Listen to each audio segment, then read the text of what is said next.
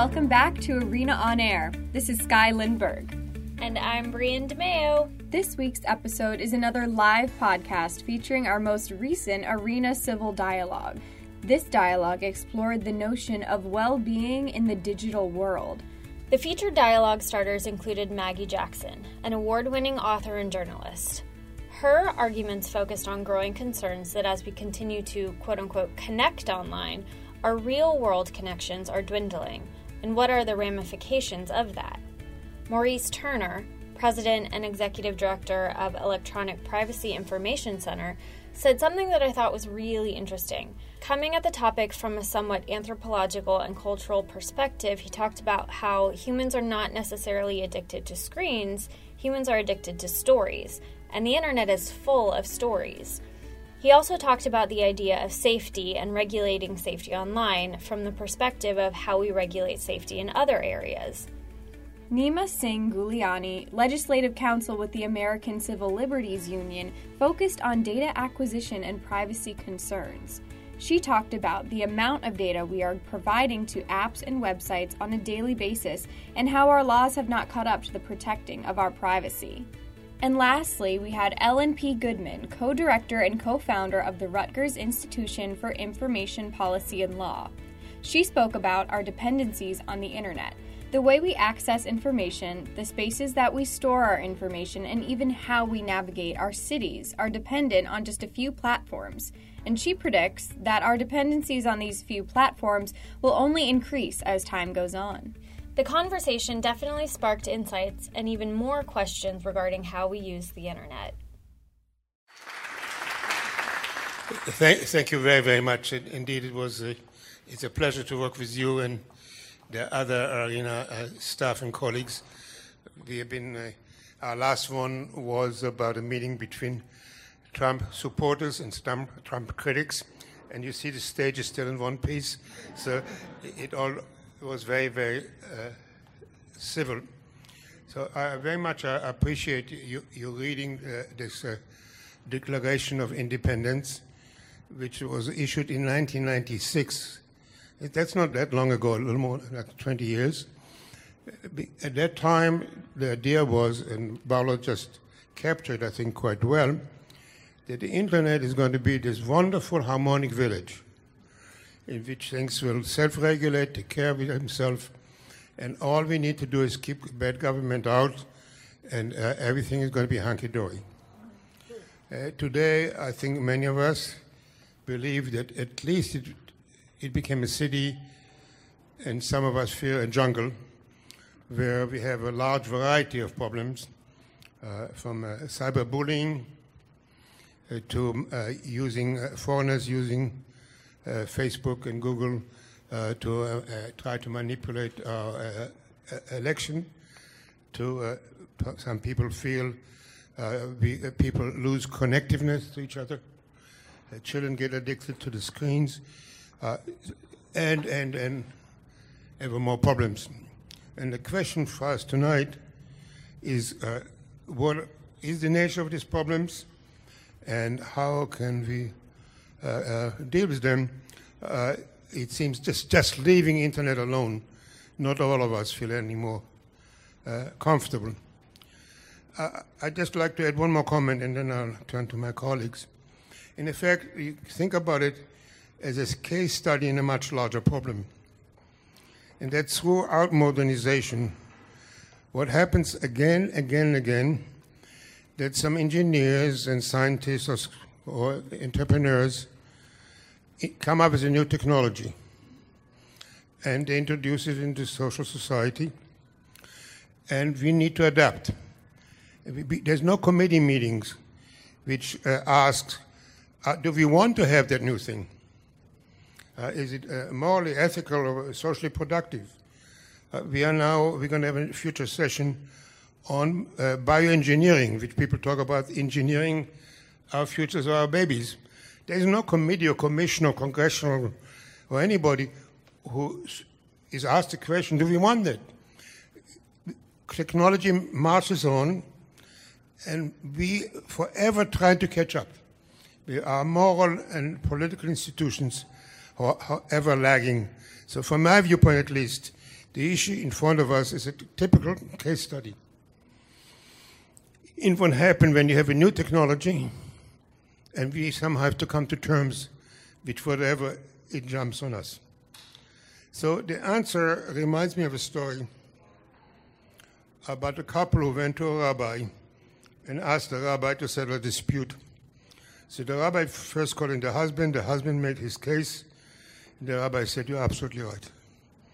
Then he called in the wife, and the wife made her case, and the rabbi said, "You're absolutely right." So when the wife of the rabbi heard that, she was indignant, and she said, "How can you do that? How can you say both the wife and the husband is right?" And he said, "You know what? You're also right." That reminds me, when we talk about should it be government regulation, should it be self-regulated, should it be third parties, should it be the parents, that's our subject. We have a tradition of not introducing the speakers. You have their bios in your programs. Originally, we were going to go through 4 questions, but to leave more time for discussion, we're going to group them into 2 groups. So our first question for the panel is there a problem? How serious is the problem? What is the nature of a problem we face in cyberspace, and what do you think we should do about it? Okay, I'll try to be very quick. But thank you so much, Amitai, for putting this together, and all of you for coming. As far as challenges, there are so many to choose from. I'd like to talk just for a minute about a challenge that I see potentially underlying many of the in-our-faces, on fire, wildfire type problems that you mentioned, from cyberbullying to the, fake news. And that is to do with cognition. I just want to think a little bit about how this habitat is changing us in ways that we do not perhaps know, or that we're only beginning to wake up to. In other words, unintended consequences that have been perhaps invisible until now. And just to start, it's really important to understand, or to, basically be aware of how technology so quickly has changed from a box that we had to walk across the room to click on to enter and exit. And now it's a habitat.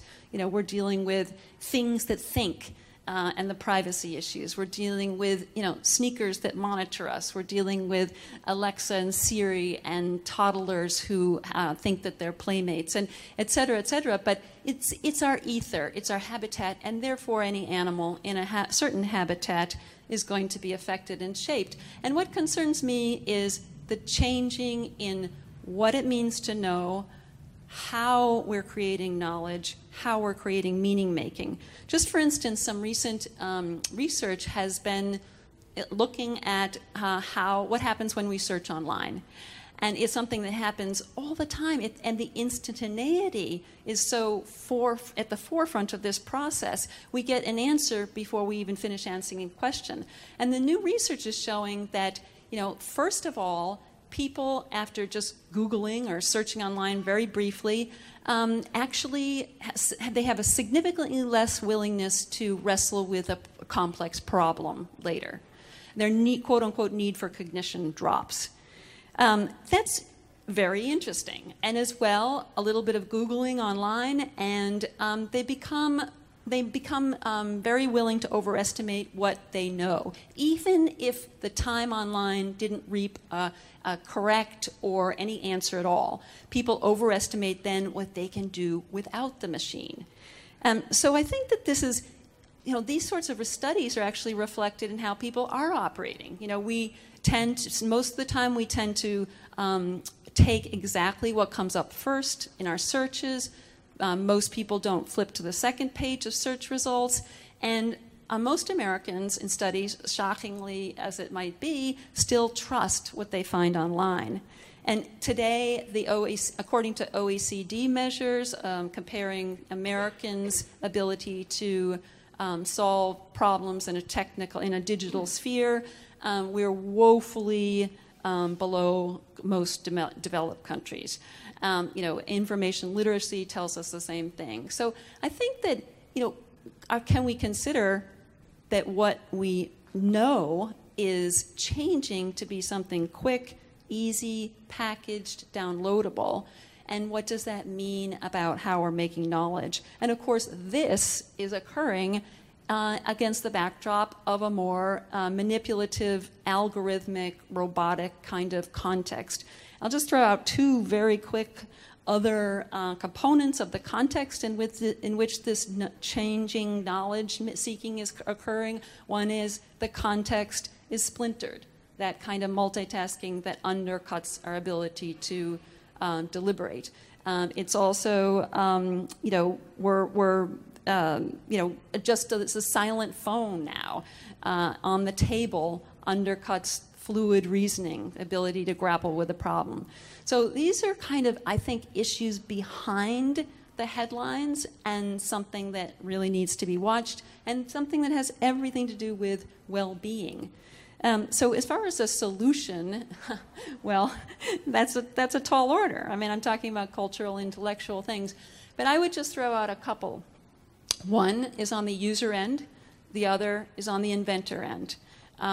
What the one solution I would say, and there's so much more we can do, but one very major solution, I think, is a missed opportunity. In this country, we've been woefully ineffective despite throwing more resources at the issue of information literacy or digital literacy. This is something that's really been talked about, really been studied from kindergarten on into higher education, and basically it's been very ineffective so far. And a lot now, in some universities, librarians, technologists are kind of waking up to the idea that what has the main research and teaching has been related to sources. So, kids are being taught, and they also gravitate toward finding and listing and stacking, sourcing together, when really the evaluation, which is where we score so poorly in international studies, is not being taught. And that's a grave missed opportunity. Even something as little as changing the language, from finding sources in research to learning about a topic, shifts the way students actually approach. It reinstalls the curiosity that's being lost. And just secondly, very quickly, I'd say that accountability on the part of inventors, the technologists themselves, is finally something that's being woken up to.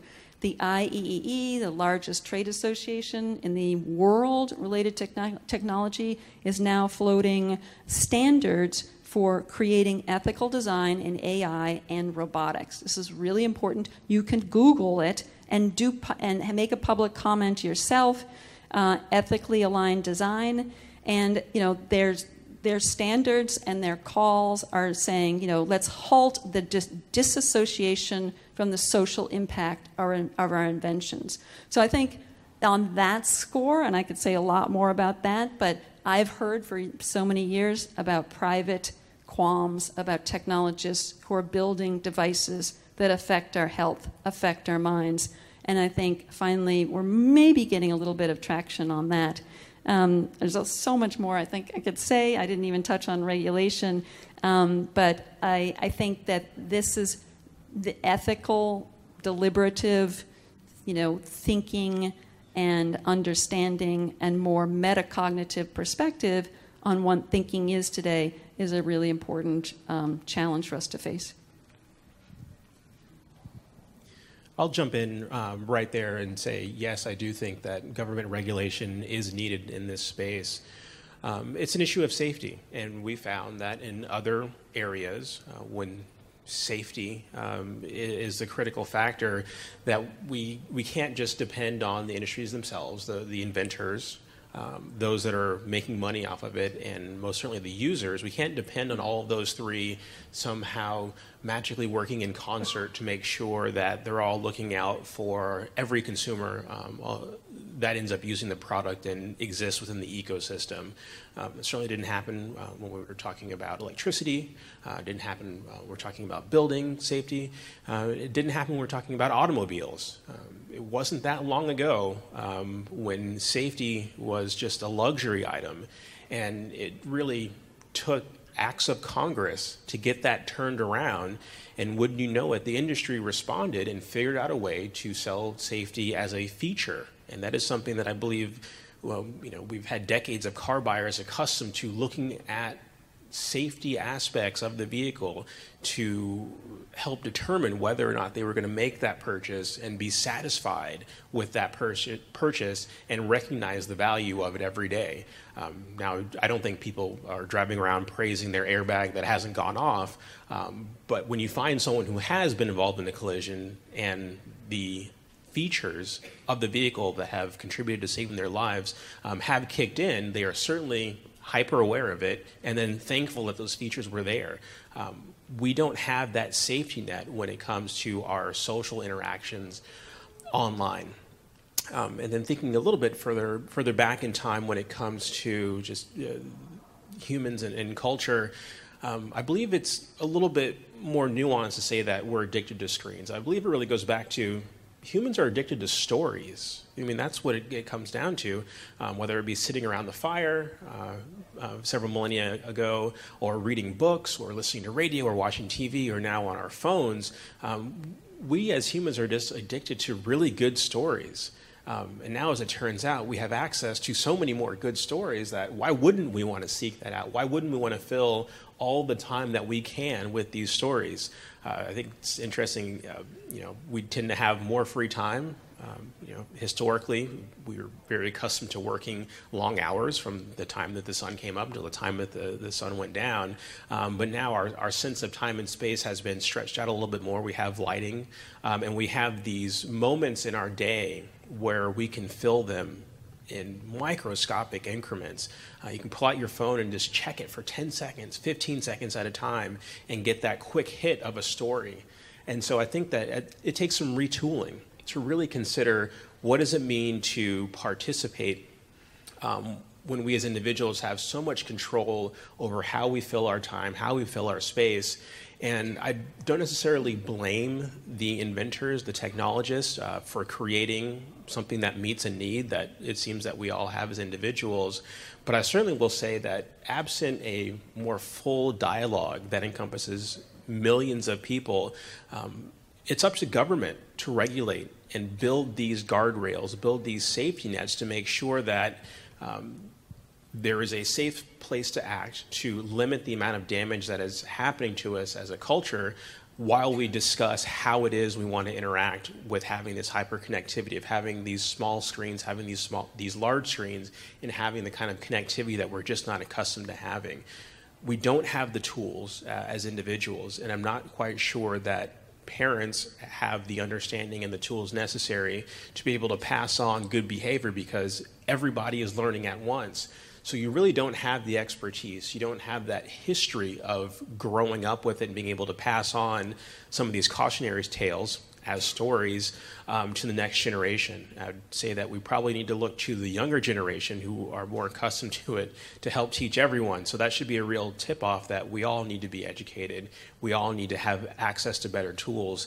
And until we do have that dialogue, until we create those tools and have access to those tools, it is the role of government to step in and say, no, we need to set these boundaries. I think a good example of that would be baseline privacy legislation at the federal level. So to really place a value on individuals' privacy, give them some level of ownership and buy-in in what happens to the data about themselves, and more importantly, how that data interacts with the data about those in their community, whether it be on a small scale or even on a macro scale, and then provide them tools within the applications and services that they use so they can exercise some agency about it. Because the way that it stands now, it's basically a tragedy of the commons, where no one feels like they have power over the information about them that is out there being leveraged by other companies and services. And even if they did, I don't think that they have an understanding of how they can change the settings within their apps to really restrict or even expand how that data is used. Before we move on, I just want to mention one statistics which casts some light on what you just said about security. Long before there was cyberspace, somebody compared how much it costs to save a life by using seat belts, which are required by the government, compared to how much it costs to save a life for driver education. And they found that driver education costs 43 times more than a seatbelt.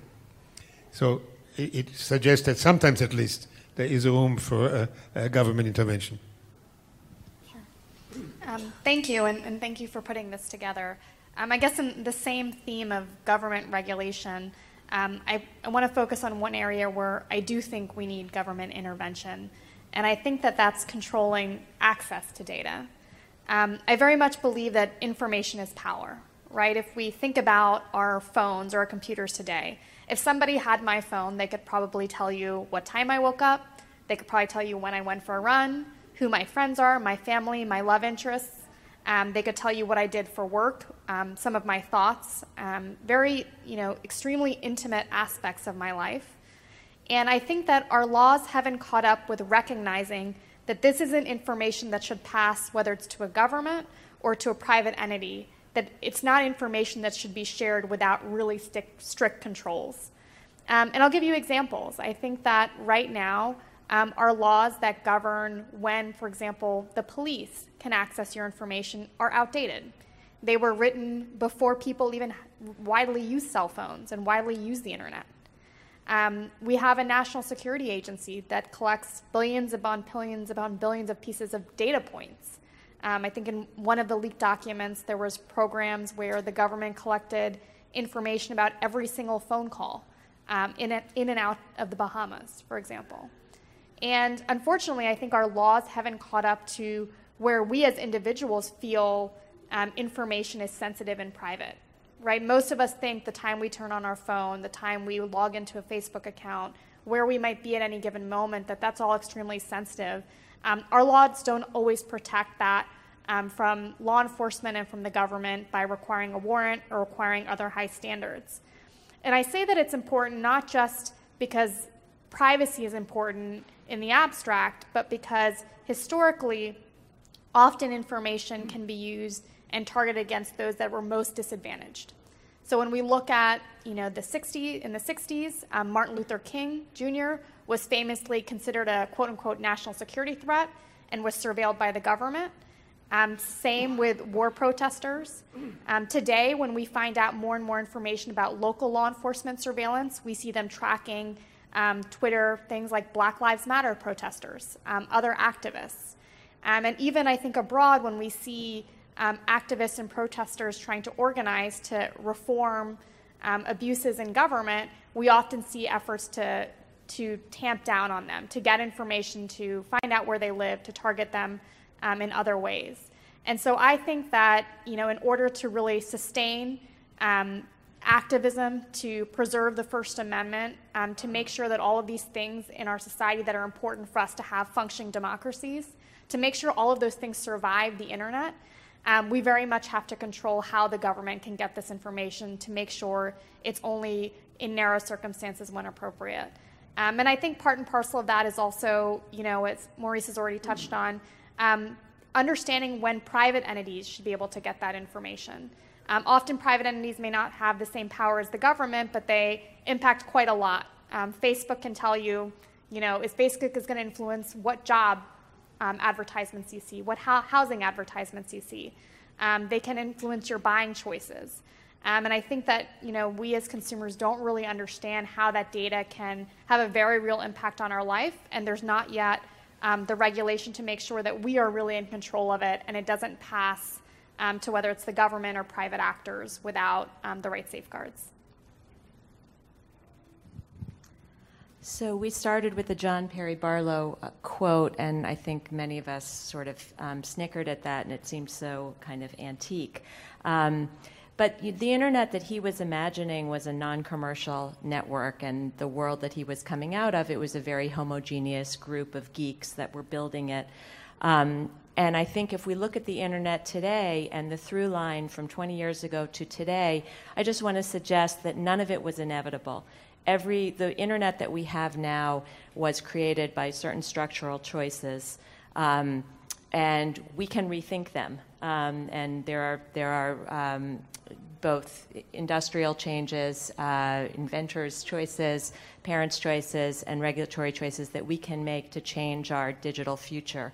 And I want to suggest that the internet that he imagined and that many of us experienced, especially in the early days, was very liberatory. And we suddenly had the world at our fingertips, and it felt like a huge, very free expanse.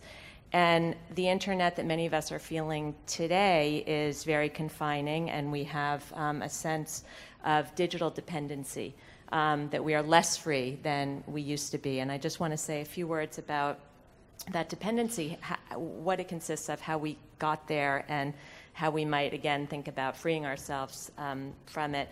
So I think we feel dependent on these basically 2 or 3 platforms to deliver now for most of us, most of our news.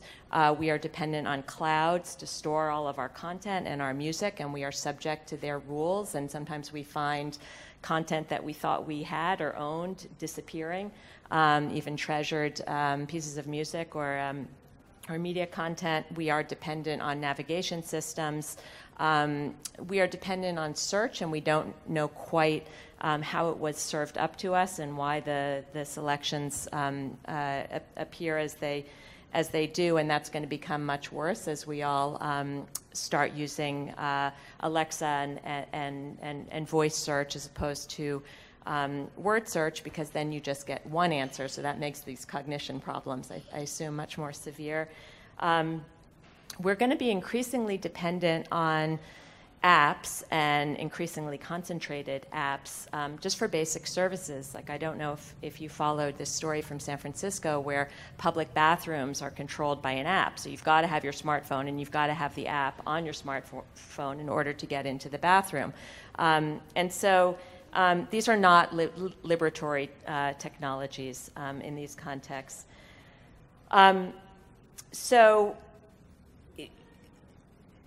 what were the structural choices that led us to this place? Well, some of them were decisions not to intervene, and I'm not talking about the layer of speech or even necessarily privacy, although decisions not to value individual privacy were important.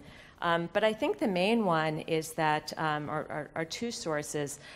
One, we decided as a matter of public policy that there was no competition harm to having Facebook buy Instagram and Google buy DoubleClick, which is an ad-serving platform. And basically, we used antiquated antitrust standards to essentially allow these 2 companies to become the behemoths that they are now, and to allow us, or to allow them to make us so dependent on them. Another sort of more geeky choice was to relieve these platforms of any liability that newspapers, for example, bear when they circulate defamatory content, also for hacks and breaches. So the most recent one, Facebook's, the breach of Facebook data, first of all, it only disclosed it as quickly as it did because the Europeans required that disclosure. The U.S. government did not require that disclosure.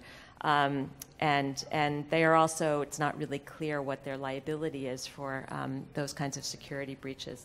So those are a couple. There are many more we could go through, but those were conscious choices that we made over the past 20 years that brought us to this place.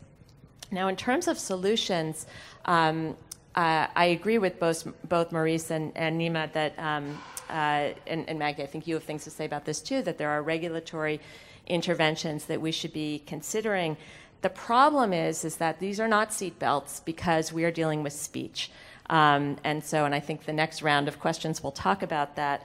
But I just wanted to throw out one small suggestion, which comes from the world of old media, which also dealt with speech. So we had all these same problems in a much more lower degree with television. But remember in the 90s when everyone was concerned about violence on television, and rather than require TV stations to do something about it, the government mandated that TV stations allow parents to do something, but they had to install technology, which was the V-chip. One thing I was just thinking of recently, and those of you who have teenage daughters will understand this. I don't think there are any teenage girls in the room, but these technologies like Instagram are designed to perfection to prey on teenage girls' self-image problems and low self-esteem. And so the way they do it is they have metrics, which, so if if you're a teenage girl, you will wonder, why did I have 300 likes yesterday and today I only have 200? What did I do wrong? What's wrong with me? Why does nobody like me? And it's all about this number. So there's an app that can strip that number out of your results. You still have all the pictures and you have all the comments, but you just don't see that number. And you don't see your number of Twitter followers. So one teeny intervention would be, we could require all apps to just make available, all platforms to make available that kind of, it's a nudge, it's a psychological nudge to relieve teenagers, especially teenage girls, of that kind of pain. It's kind of like a V-chip. And I'll have more suggestions when we get to the next section. Well, thank you very much. That was an excellent round. We really covered the waterfront in this very short time. We talked about both roles for the private sector, for entrepreneurs, for inventors, for parents, for educators, for technology, and for government. And I at least believe we need all of those and some. Now, to save time, we decided not to have 4 rounds. And we're going to take now, for the last round, 2 questions that are rather different, but we'll collapse them anyhow, and please indulge me. So one is the question we just heard, and that is there's a growing sense that Facebook and Google cannot hold to the position they are just platforms. They're just places where things get communicated, but not responsible for what's being communicated, that they are like publishers who have some duties to control what they publish. But when they do that, we jump all over them and say, you don't allow conservatives' voices. Why did you disallow this one? Why did you allow that one? And so I'd like you to, I grant you not an easy question. Would you all play for a moment and assume the unlikely event that Mark Zuckerberg wants to listen to you? So how do you tell him to get out of this box? And last, and again, granted a rather different subject, but if you allow us to move forward, is it true, and do we have evidence that the internet is really destroying human connectiveness? Or does it provide a whole new place in which we connect each other? I often think about a single mother in Boston in the winter, which I experienced, and she has a 6th child, and she wants to interact with somebody. She cannot go to the neighborhood bar, but she can dial up her internet. So I'm not sure that we only lost connectiveness. Maybe we also got a new kind of connectiveness. Please. I don't know. Okay, yeah, it's working. Yes, I think they are very highly interconnected.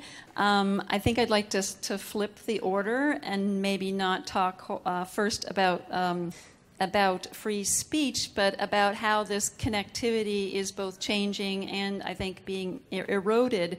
I think that we talked a little bit about the ideal of hyperconnectedness, the new sphere people talked about. Ever since the days of the telephone, these technologies would connect the entire world in effortless ways. And now, of course, we have a very new reality. And, I think there are 2 issues. One is the interruption, the siphoning, the dilution of the connections that we do have as human beings, both strong and weak. The second issue is the setting forward, and sometimes in quite intention with the normal human connectivity, the setting up of new types of connections, both the online and then the relationship we increasingly have with the machine, with robots, with our devices themselves. And so just briefly, the idea, I was interviewing families recently about a new term called technoference. It's basically this disruption of togetherness, both couples and families, by devices. It's something everybody immediately understands. And some of the early research is pretty actually staggering, showing that higher levels of disruption and interruption of this togetherness, which is fairly rare anyhow, are related to more acting out on the part of the children, worse couple relationship satisfaction, more depression symptoms from mothers, and lower enjoyment when the device is being used in a setting like now. There's lower enjoyment of that event, even if it's a positive event, and more boredom. And this is true of family groups. And one study showed that 61% of mothers said that technology interferes with couples' time. 33% it said it does so at least for conversation once a day. I think we all know what this is talking about. So this kind of techno interference changes togetherness in really extreme ways. It's a togetherness that we need as humans. I mean, one of the core elements of human flourishing, if not the core, is belonging, is connectivity. People grow sick. People actually have higher mortality when they're lonely. It also shifts, this technoference shifts what is the third place, I think. This is, again, an unintended consequence, something I believe that we're just beginning to wake up to. The idea that we can now call in the order and not talk to the barista. The idea that when I'm a very directionally challenged person, and I live in New York City, which is pretty much a grid, but I can hardly make my way around, and I'm actually not even very good at reading maps, so I like to ask directions. And now people look at me as if I'm crazy. I have a phone, why aren't you using it? And I just found this incredible new research by a University of Virginia professor that talked about what's being lost when you don't ask directions. He gave people on a college campus directions to a new unfamiliar building. Some took their phones, some didn't. Those who took their phones got there faster. They were more efficient, they were happier, and they had much, much less sense of social belonging and to their community. The ones with their phones, it was a little bit more difficult, but there's the ease and the efficiency that we value so much over everything today, over the unquantifiable.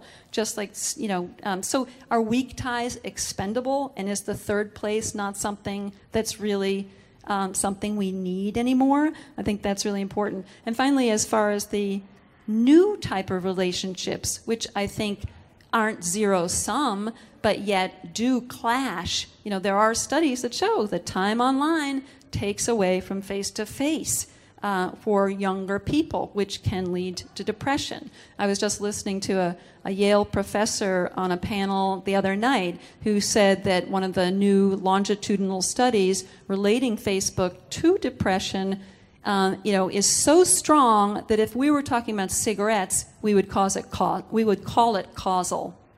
It's a longitudinal correlational study, but it's so strong that we would say cigarette smoking caused cancer if there was the same kind of research.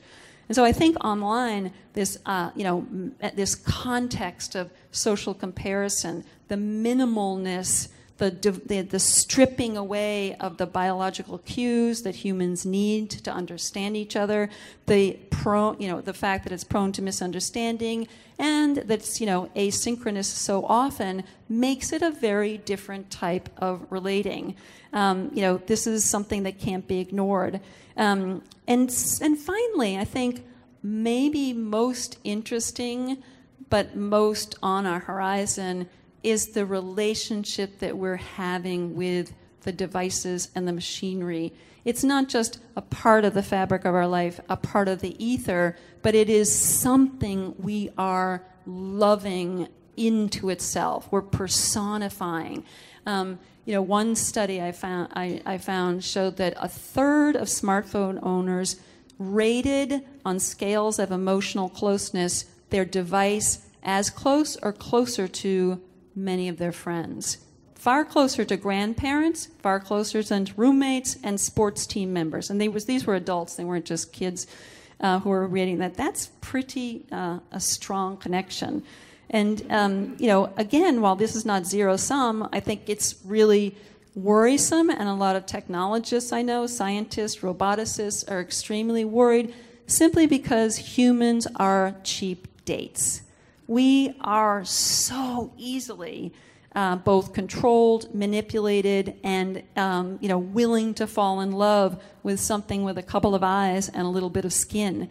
One researcher at Yale, has a robot named Nico, just retired, who plays rock, paper, scissors, and also card games with students.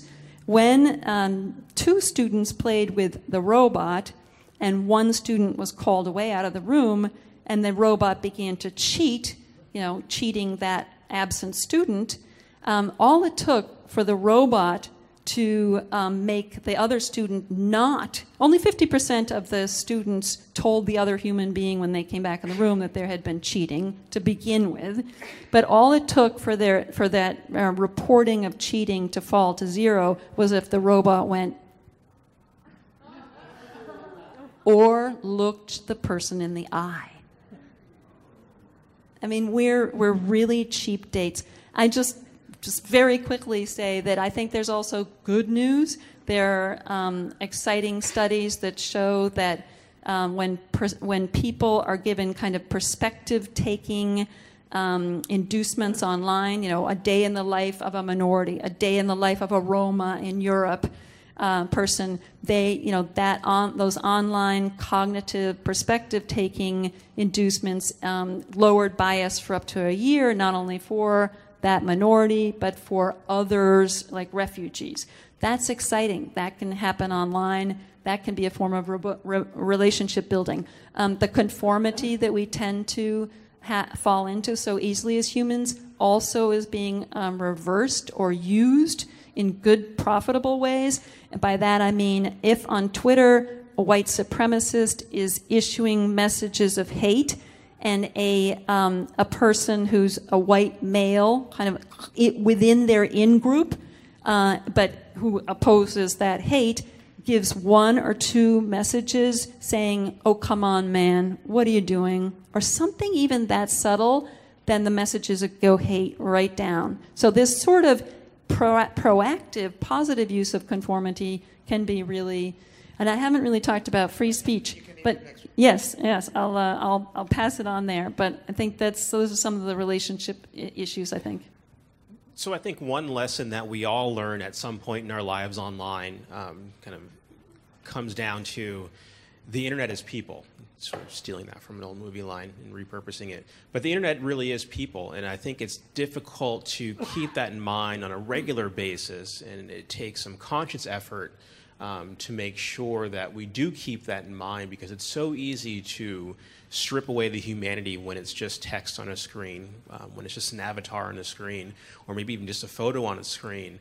And we get such good feedback when a comment can go out and it is quickly reaffirmed, either in the positive or the negative, but we get such a hit of dopamine, of affirmation, that it keeps feeding on itself. And so I think that it's far easier to strip away the humanity and just reply to a comment or make a snide remark and get what we think are allies or get that affirmation at the expense of someone else, to the point that it really isn't even at the expense of someone else. It's at the expense of the text that's on the screen, or at the expense of a persona of someone that we think is at the other end receiving some of these comments.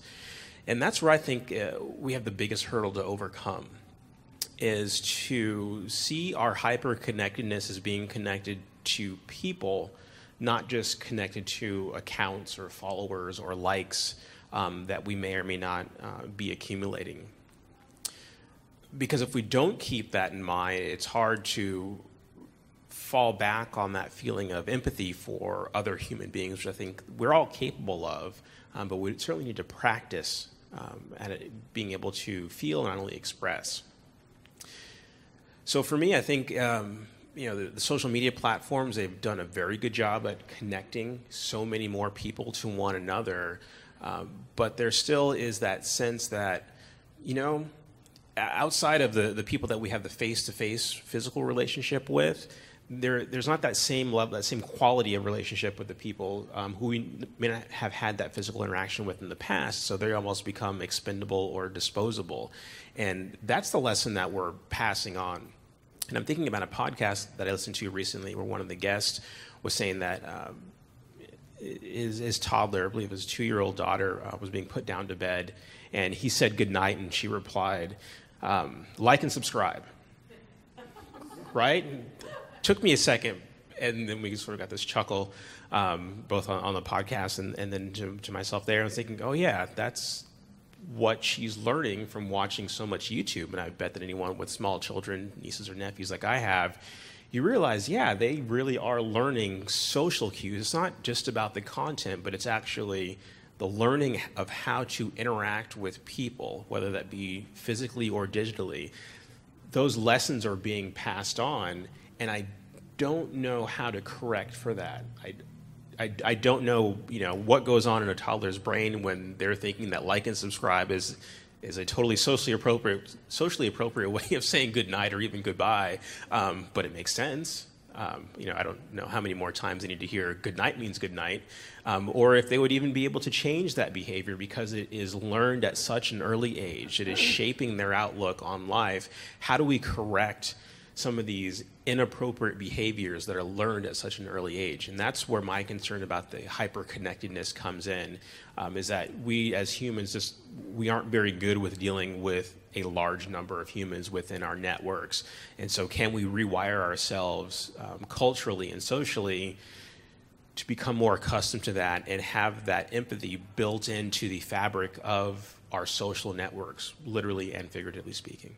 What would I say to Facebook? Well, I would say the same thing I'd say to any other platform or anyone else for that matter, which is enforce your rules. Just simply enforce your rules. If you're going to have a code of conduct, enforce the rules. If there's going to be a reporting mechanism, make sure that people feel like their voice is being heard. If someone comes across something on the platform they find objectionable or is outright threatening, they should feel confident that what they're experiencing can be reported up to the people who control the platform and that the issue will be resolved.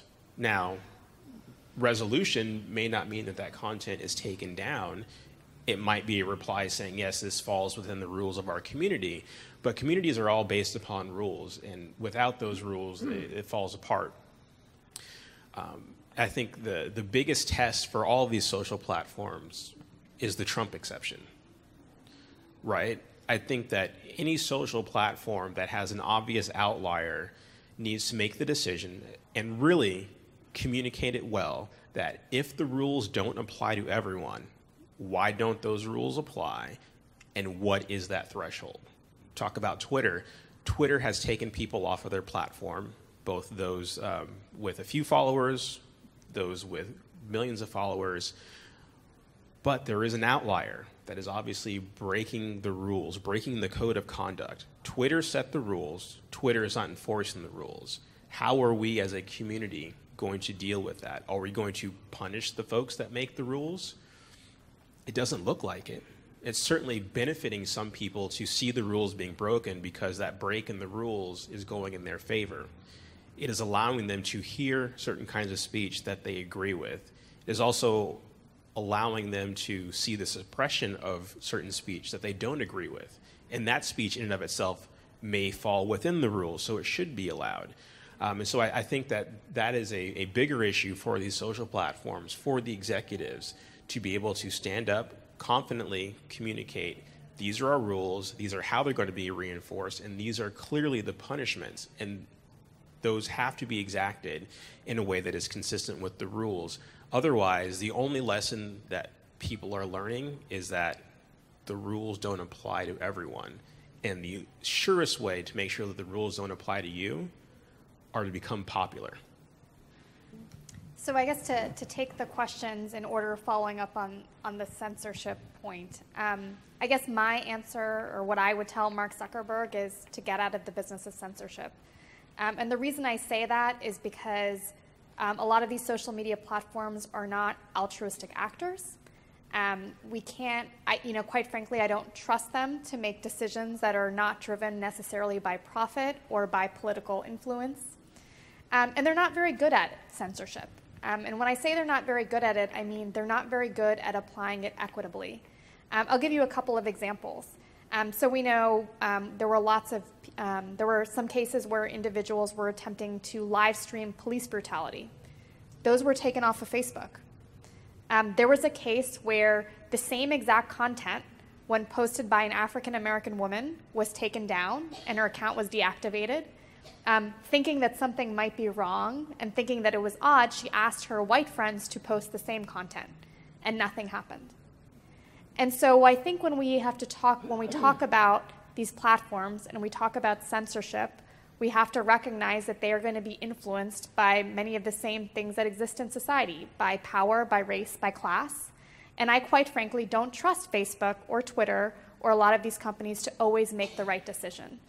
Now, when I'm saying that, do I mean that we don't need to do things in society to address racism, to address hate, to address other issues? Of course we need to. I just don't think that this is the solution. The solution is much more complicated. The solution means addressing structural issues within our society that are not as easy as clicking a button and having a Facebook post come down. So I guess that's what I would say to Mark Zuckerberg. I think on the broader connectivity point, to me, the internet has been really awesome with connectivity in certain ways, right? You see activists finding each other. You see parents whose child have rare diseases able to reach out to other parents. So I think that one thing that the internet has been good at is giving people the ability to find people like them, right? Because you seek those people out. I think that one of the things that it is not necessarily great at is connecting people or forcing people who are different and disagree into the same room. I'll give you an example from my own life. If I'm going through my Facebook feed, right, and the Kavanaugh nomination was something that I felt very strongly about. If I saw a post from somebody who disagreed, so often I was just like, you know what, I'm going to silence this person. I'm not going to look at it. I just don't feel like it. This is what I feel. I'm not in the mood to read this today. I had to have that conversation with an acquaintance of mine, and I couldn't just shut him off. I wish I had had a mute button. I didn't have a mute button, right? I actually had to sit and have the conversation.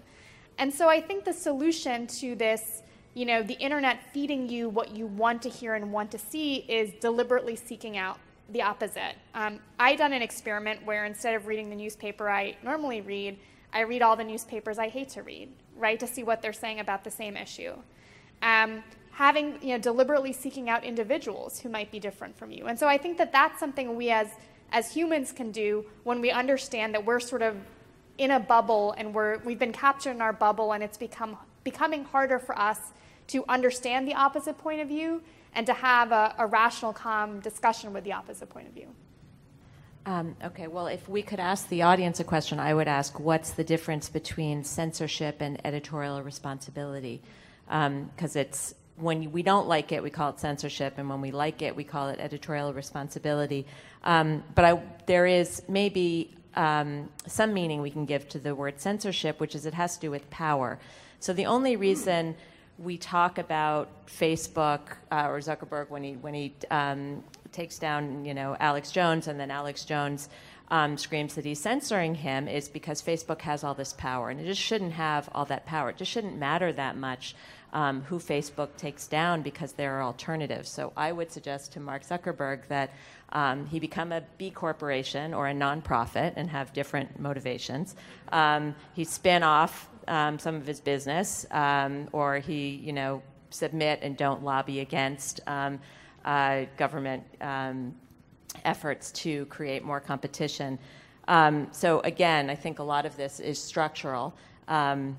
With respect to, again, what we call censorship, I mean, to Nima's point, I don't think there's any way that they can avoid censoring if we understand that concept broadly, because they are making choices about what surfaces on our feeds and what surfaces in our searches in ways that we don't understand and can't know and are not transparent to us. So, for example, the platforms make the choice to reward us for being with like-minded people or to accommodate our desire to mute voices we don't want to hear. It doesn't have to be that way. That's just what's most revenue-producing for them. They make choices based on behavioral advertising and the way advertising is served to push us to ever more extreme positions. So if you've seen Zeynep Tufekci's research, you start out as a vegetarian looking for vegetarian content and you end up with vegan content. You start out being interested in 10K races and you're into ultra marathons because that's just where that's the content that is stickier and that keeps you on the platform longer.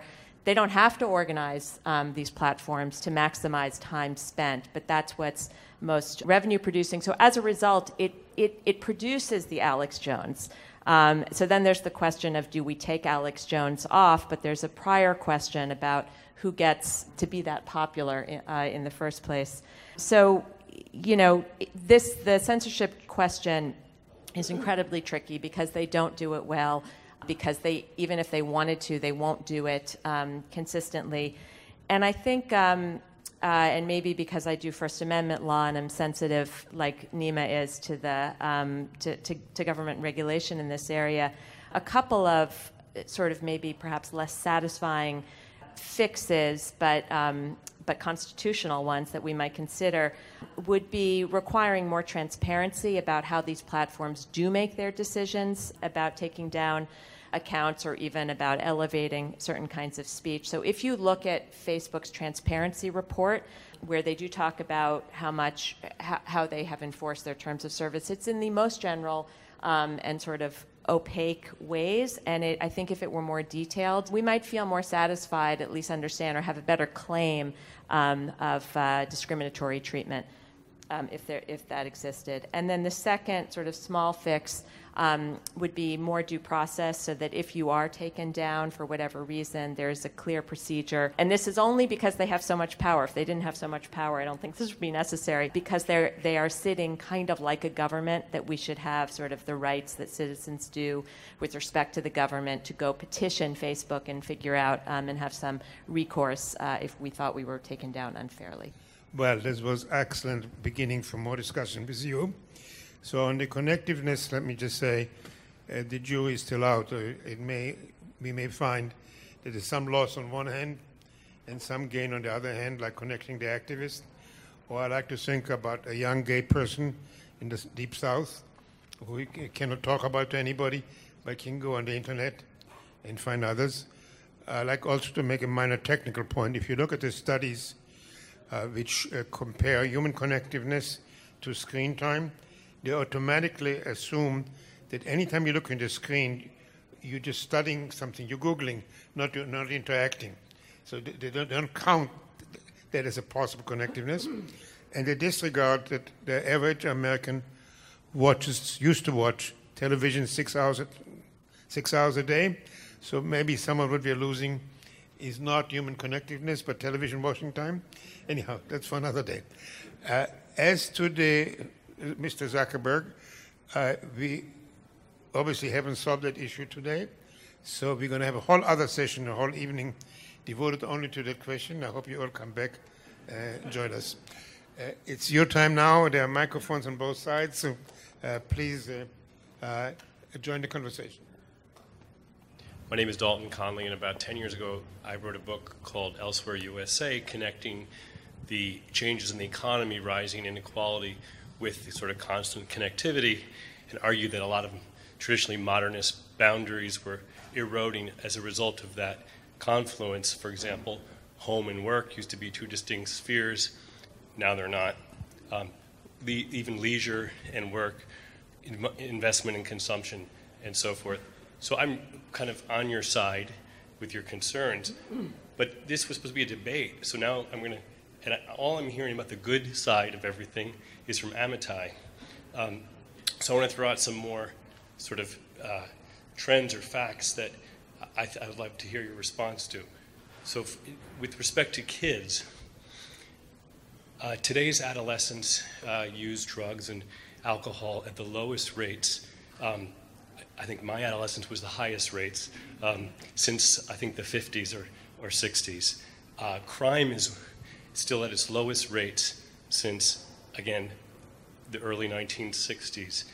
I don't think we've talked about the fact that because kids are at home on screens, they're not out doing bad things or getting mugged or beat up. There's to take your example of the robot. I think that's colluding with the subject to lie.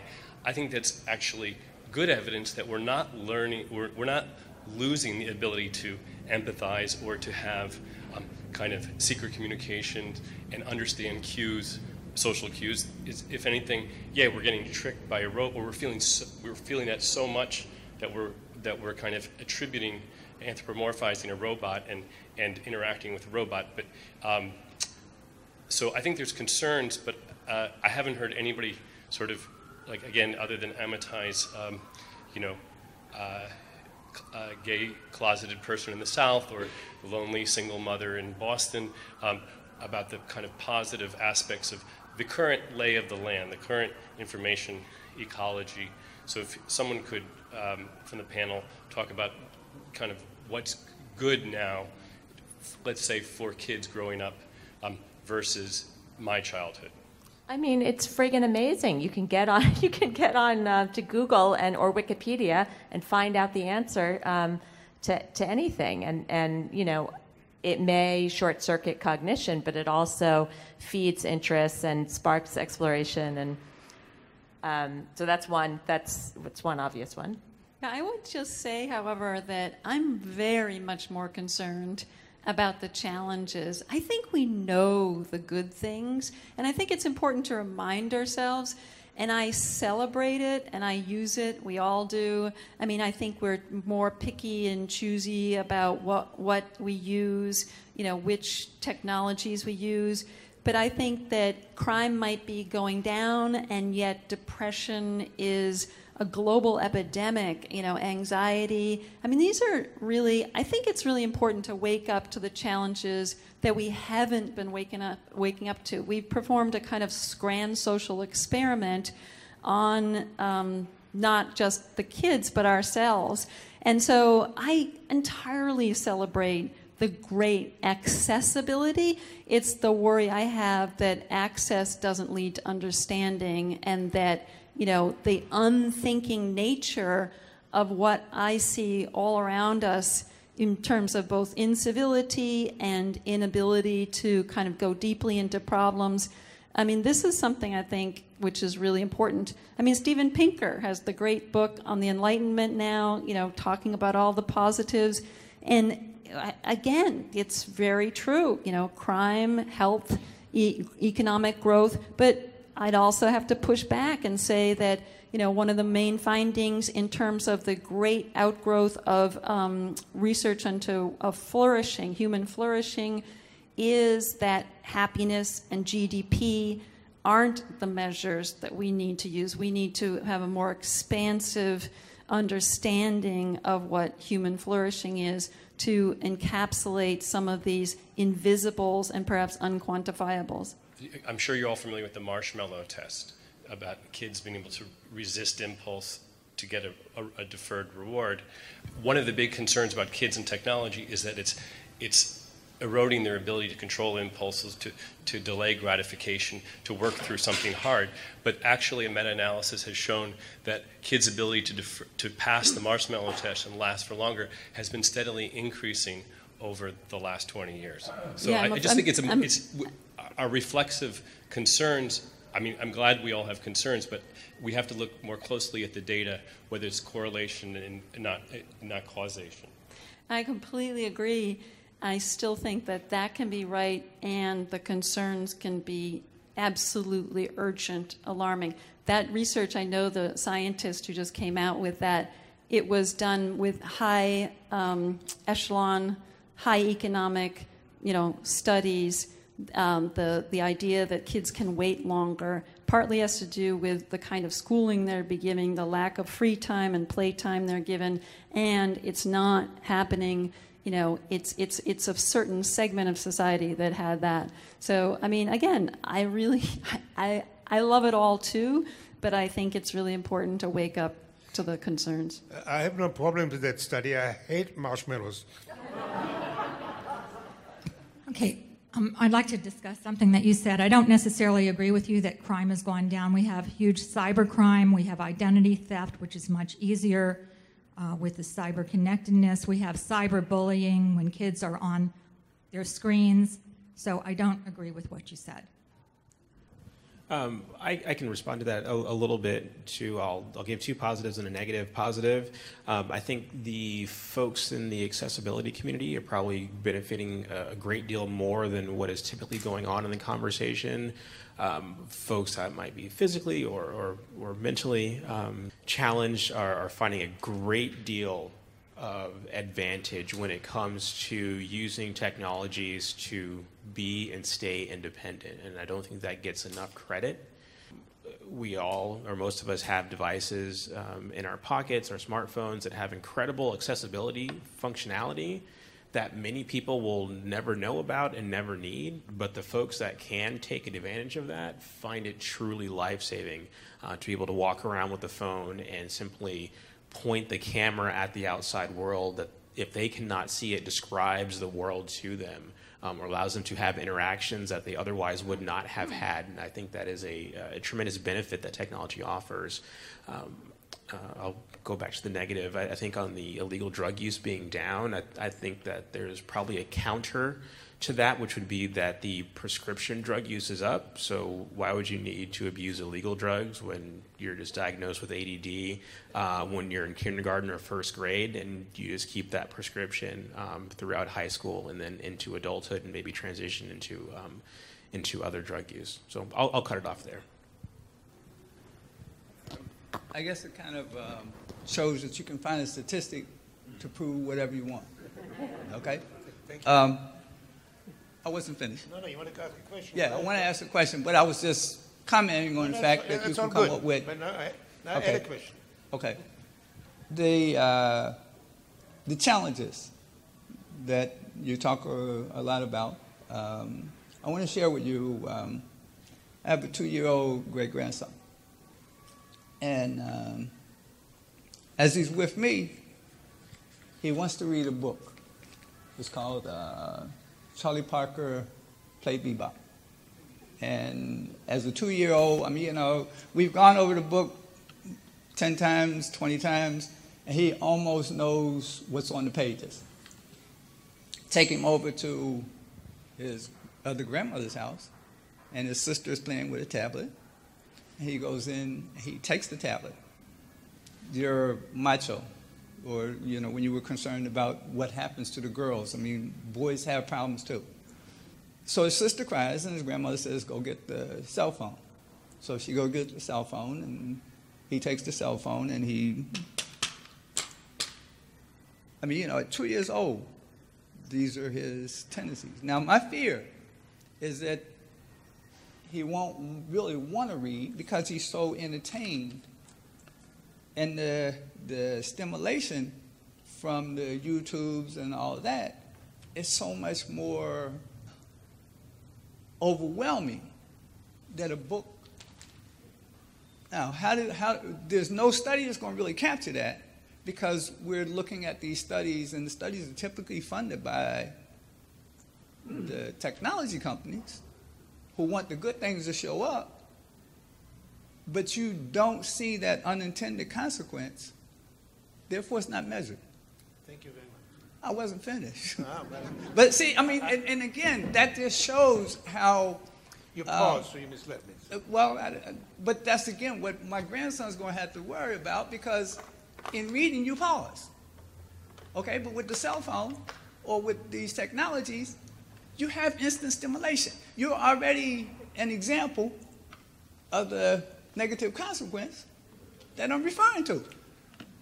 So that lack of, or that loss of humanness, just example for that. How do we deal with that? As you've looked at, like I say, most of the studies that probably come back are the ones that are going to glamify or glorify the benefits of it. Okay, can we answer now? Please. Thank you, sir. Thank you. So I'll not give you not only a chance to answer that, but let's focus now for a moment only on solutions, small and big. So, for instance, in France, there's a law which does not allow employers to send emails after work hours. Some people announce that they will not respond to emails during the weekend to recreate the Sabbath. So now, these are not big structural solutions like, telling Zuckerberg to sell his company and become not-for-profit tomorrow. But as we respond to the question we just asked, small and big solutions, no more analysis. Well, I think we've been talking a lot about solutions. The idea of accountability on inventors, the guidelines that are coming out. Asking people to include ethical decisions in AI and robotics. The transparency calls for transparency. I think that's really important. I think that these are. I would reiterate the need for a bigger push toward deliberative type of learning from information literacy. The move away from just focusing narrowly on sourcing. One interesting, small, but I think really important solution speaks to the idea of the cognitive narrowing. We're talking about social types of narrowing to the echo chamber type of news, the idea that we're hanging in silos of our own kind of mirror-like imagery online. And that's true cognitively as well in many ways, because new research is showing that in terms of science, when research is put online, for every year of a journal that's placed online, the number of distinct articles cited drops 14%. So what happens is that what's most popular and therefore most prevailing in the scientific literature is also what is seen and used, so that causes problems, so that scientists, say in genetics, are now actually just focusing on the same few genes that have been studied for the last decades, and that we know the human genome, but we're not taking advantage of So the NIH has just, in the last month, started a very, very, very tiny, I'm kind of a drop in the bucket in the Niagara Falls of this problem, but a specific initiative to fund work on unknown genes, the genes that have never had a scientific paper published on them. And they're literally starting with 7 researchers, but that's enormously important because that shows an understanding of the problem and a way to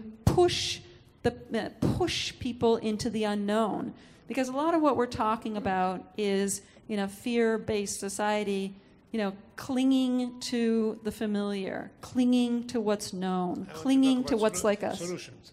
So, that's a solution. Can I? I just want to address this gentleman's please do. question, because I have the same lament, and I'll just tell you what people tell me, which is that people thought the same thing with radio, that when TV came along we'd lose radio, or when either of them came along we'd lose books, and we didn't, and or when recordings came along that we'd lose sheet music, right, and singing, and we didn't. They've all existed side by side, and so probably books will make it, but it's also possible that books will radically change and they'll become kind of multimedia artifacts. And so a little bit of, I think, our lament is kind of adjusting to a future where human relationships are really different, and the things, these media artifacts change a lot. And I also wanted to respond to Dalton. What your question made me think of, all these technologies are good and bad, right? And so, and just looking at all these cars go by, I'm thinking about autonomous vehicles and, all their promise that they're going to bring us in terms of freedom and energy savings and reduction in accidents, and also that we're scared to death about the ethical choices that they're going to make, and the who is the economic consequences that they will have. And I think one of the things that you're hearing from this panel, maybe a little bit less, it's all doom and gloom, but just that we're at this inflection point where we want more control and more say. We kind of want these sort of panels to decide what we want, what data we want to be collected, how we want this to move forward. Solutions. I'm pretty much a straightforward guy. I think we need to have a comprehensive digital literacy program start in preschool and kindergarten and continue on through 12th grade. People shouldn't be getting basic cybersecurity hygiene lessons at their first job when they're 24, 25 years old. I think if we start when people start using these devices, we can build a curriculum on a base of how do you as an individual act safely in an environment, and then it grows into how do you as an individual act responsibly within an ecosystem of that environment. It needs to be the digital equivalence of wash your hands after you use the restroom, look both ways before you cross the street, stop, drop, and roll if you're on fire. These are the things that kids need to learn at a very early age so they can learn to appreciate their role in making sure that they keep themselves safe and that they keep their fellow community members safe. And without that, we're going to continue to have a very difficult time showing just how much value this internet ecosystem has and how much value we all have when we are within it, and the destructive power that we have when we are in it. I was just going to say, along those same lines, I think in terms of solutions, one is as part of that kind of literacy, teaching kids to understand, how to tell what they should trust on the internet versus not trust, right? I think that's part of the disinformation conversation we were having before. And I also think that we need to address the fact that technology isn't impacting all segments of society equally, right? There are parts of the country where broadband and infrastructure is not available to the same sense. And so I do think that one of the, you talk about the good things of technology, my hope is that it would be an equalizer, right? And it hasn't worked out that way always. And so I do think that some of that infrastructure should be something that we think about, making sure that all communities have access to technology in the same way, so we don't see these inconsistencies between sort of the have and have-nots. As a quick follow-up on that, I graduated high school in 1997, and so when I started high school in 93, my high school was brand new. It was one of the first in the country to actually have fiber optic cables throughout the entire facility. We had broadband, we had TV access, we had computers. And so I've basically grown up with broadband internet for more than half my life. And there are still people in this country who don't have even the level of broadband access that I had in the mid-90s. And I think that's a shame, and that is a failure of our federal government in making sure that everyone has access to these technologies. All right, last question. I think you kind of touched on this. My name is Charles Acree, and I'm in technology. But my question is one of individual, group, and community cooperation, which I think you have addressed, but it deals with the concept of well-being.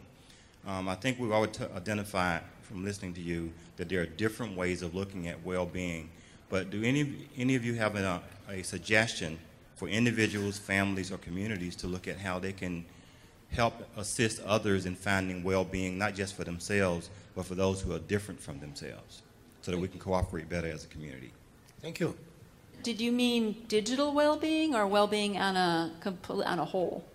Any kind of well-being? One of the things I've been kind of hearing is that people tend to separate well-being when they're looking at technology and well-being when they're looking at people, when it's really the same.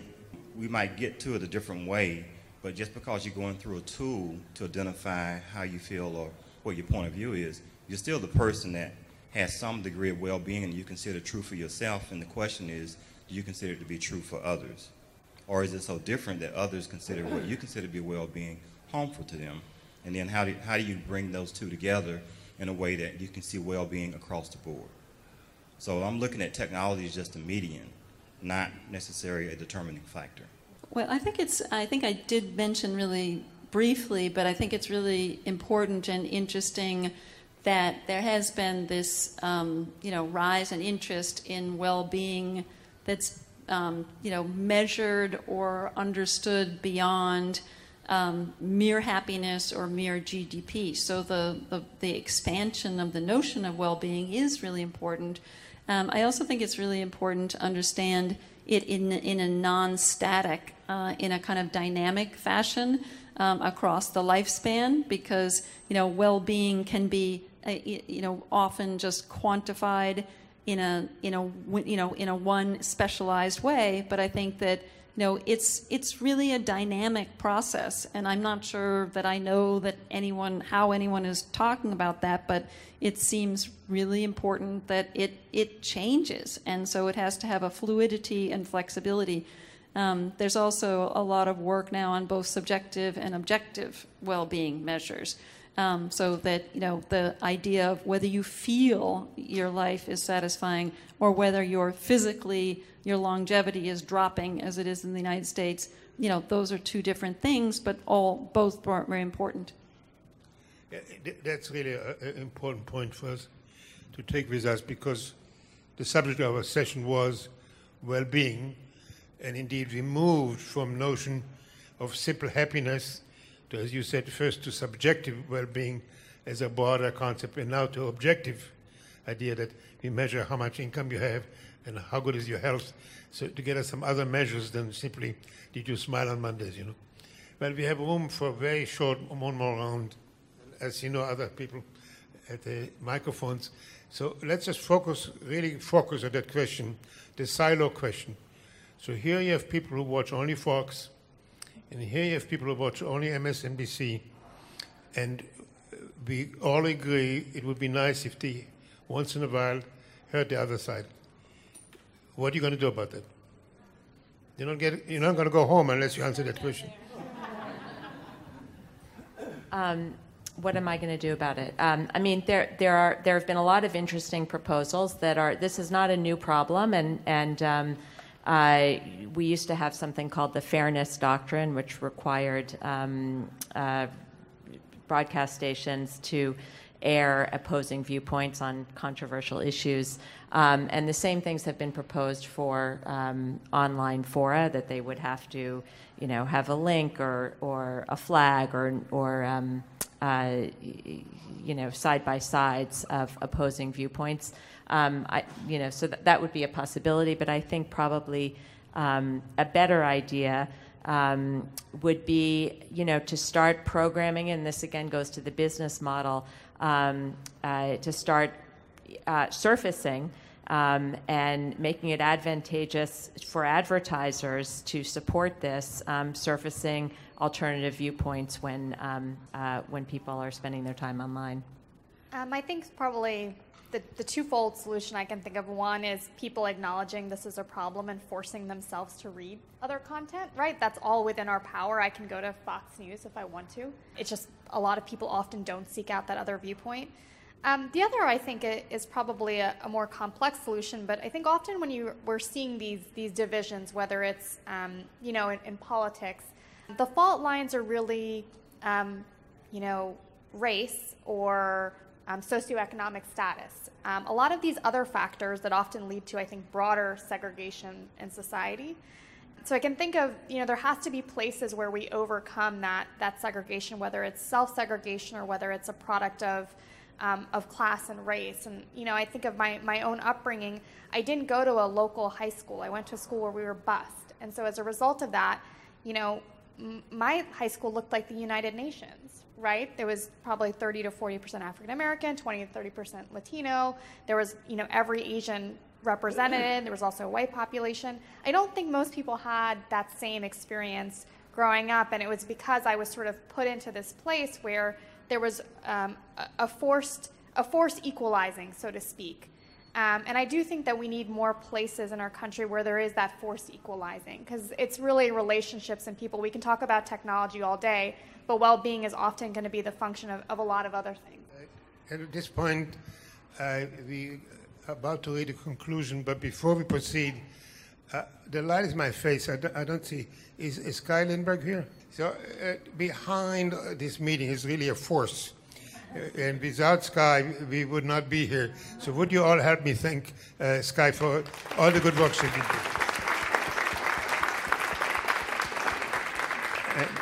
And thank you all for coming. Next month, we're going to meet right here to discuss the question, what makes America great? And I've been asked you to remind you that Maggie Jackson is available to sign her book if you buy it first.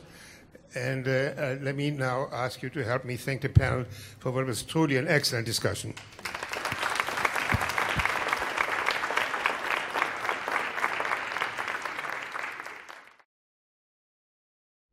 We hope you enjoyed listening to this Arena Civil Dialogue exploring well-being in a digital world. Let us know your thoughts on the Arena on Air topics by tagging us and using the hashtag ArenaOnAir. Thanks for listening!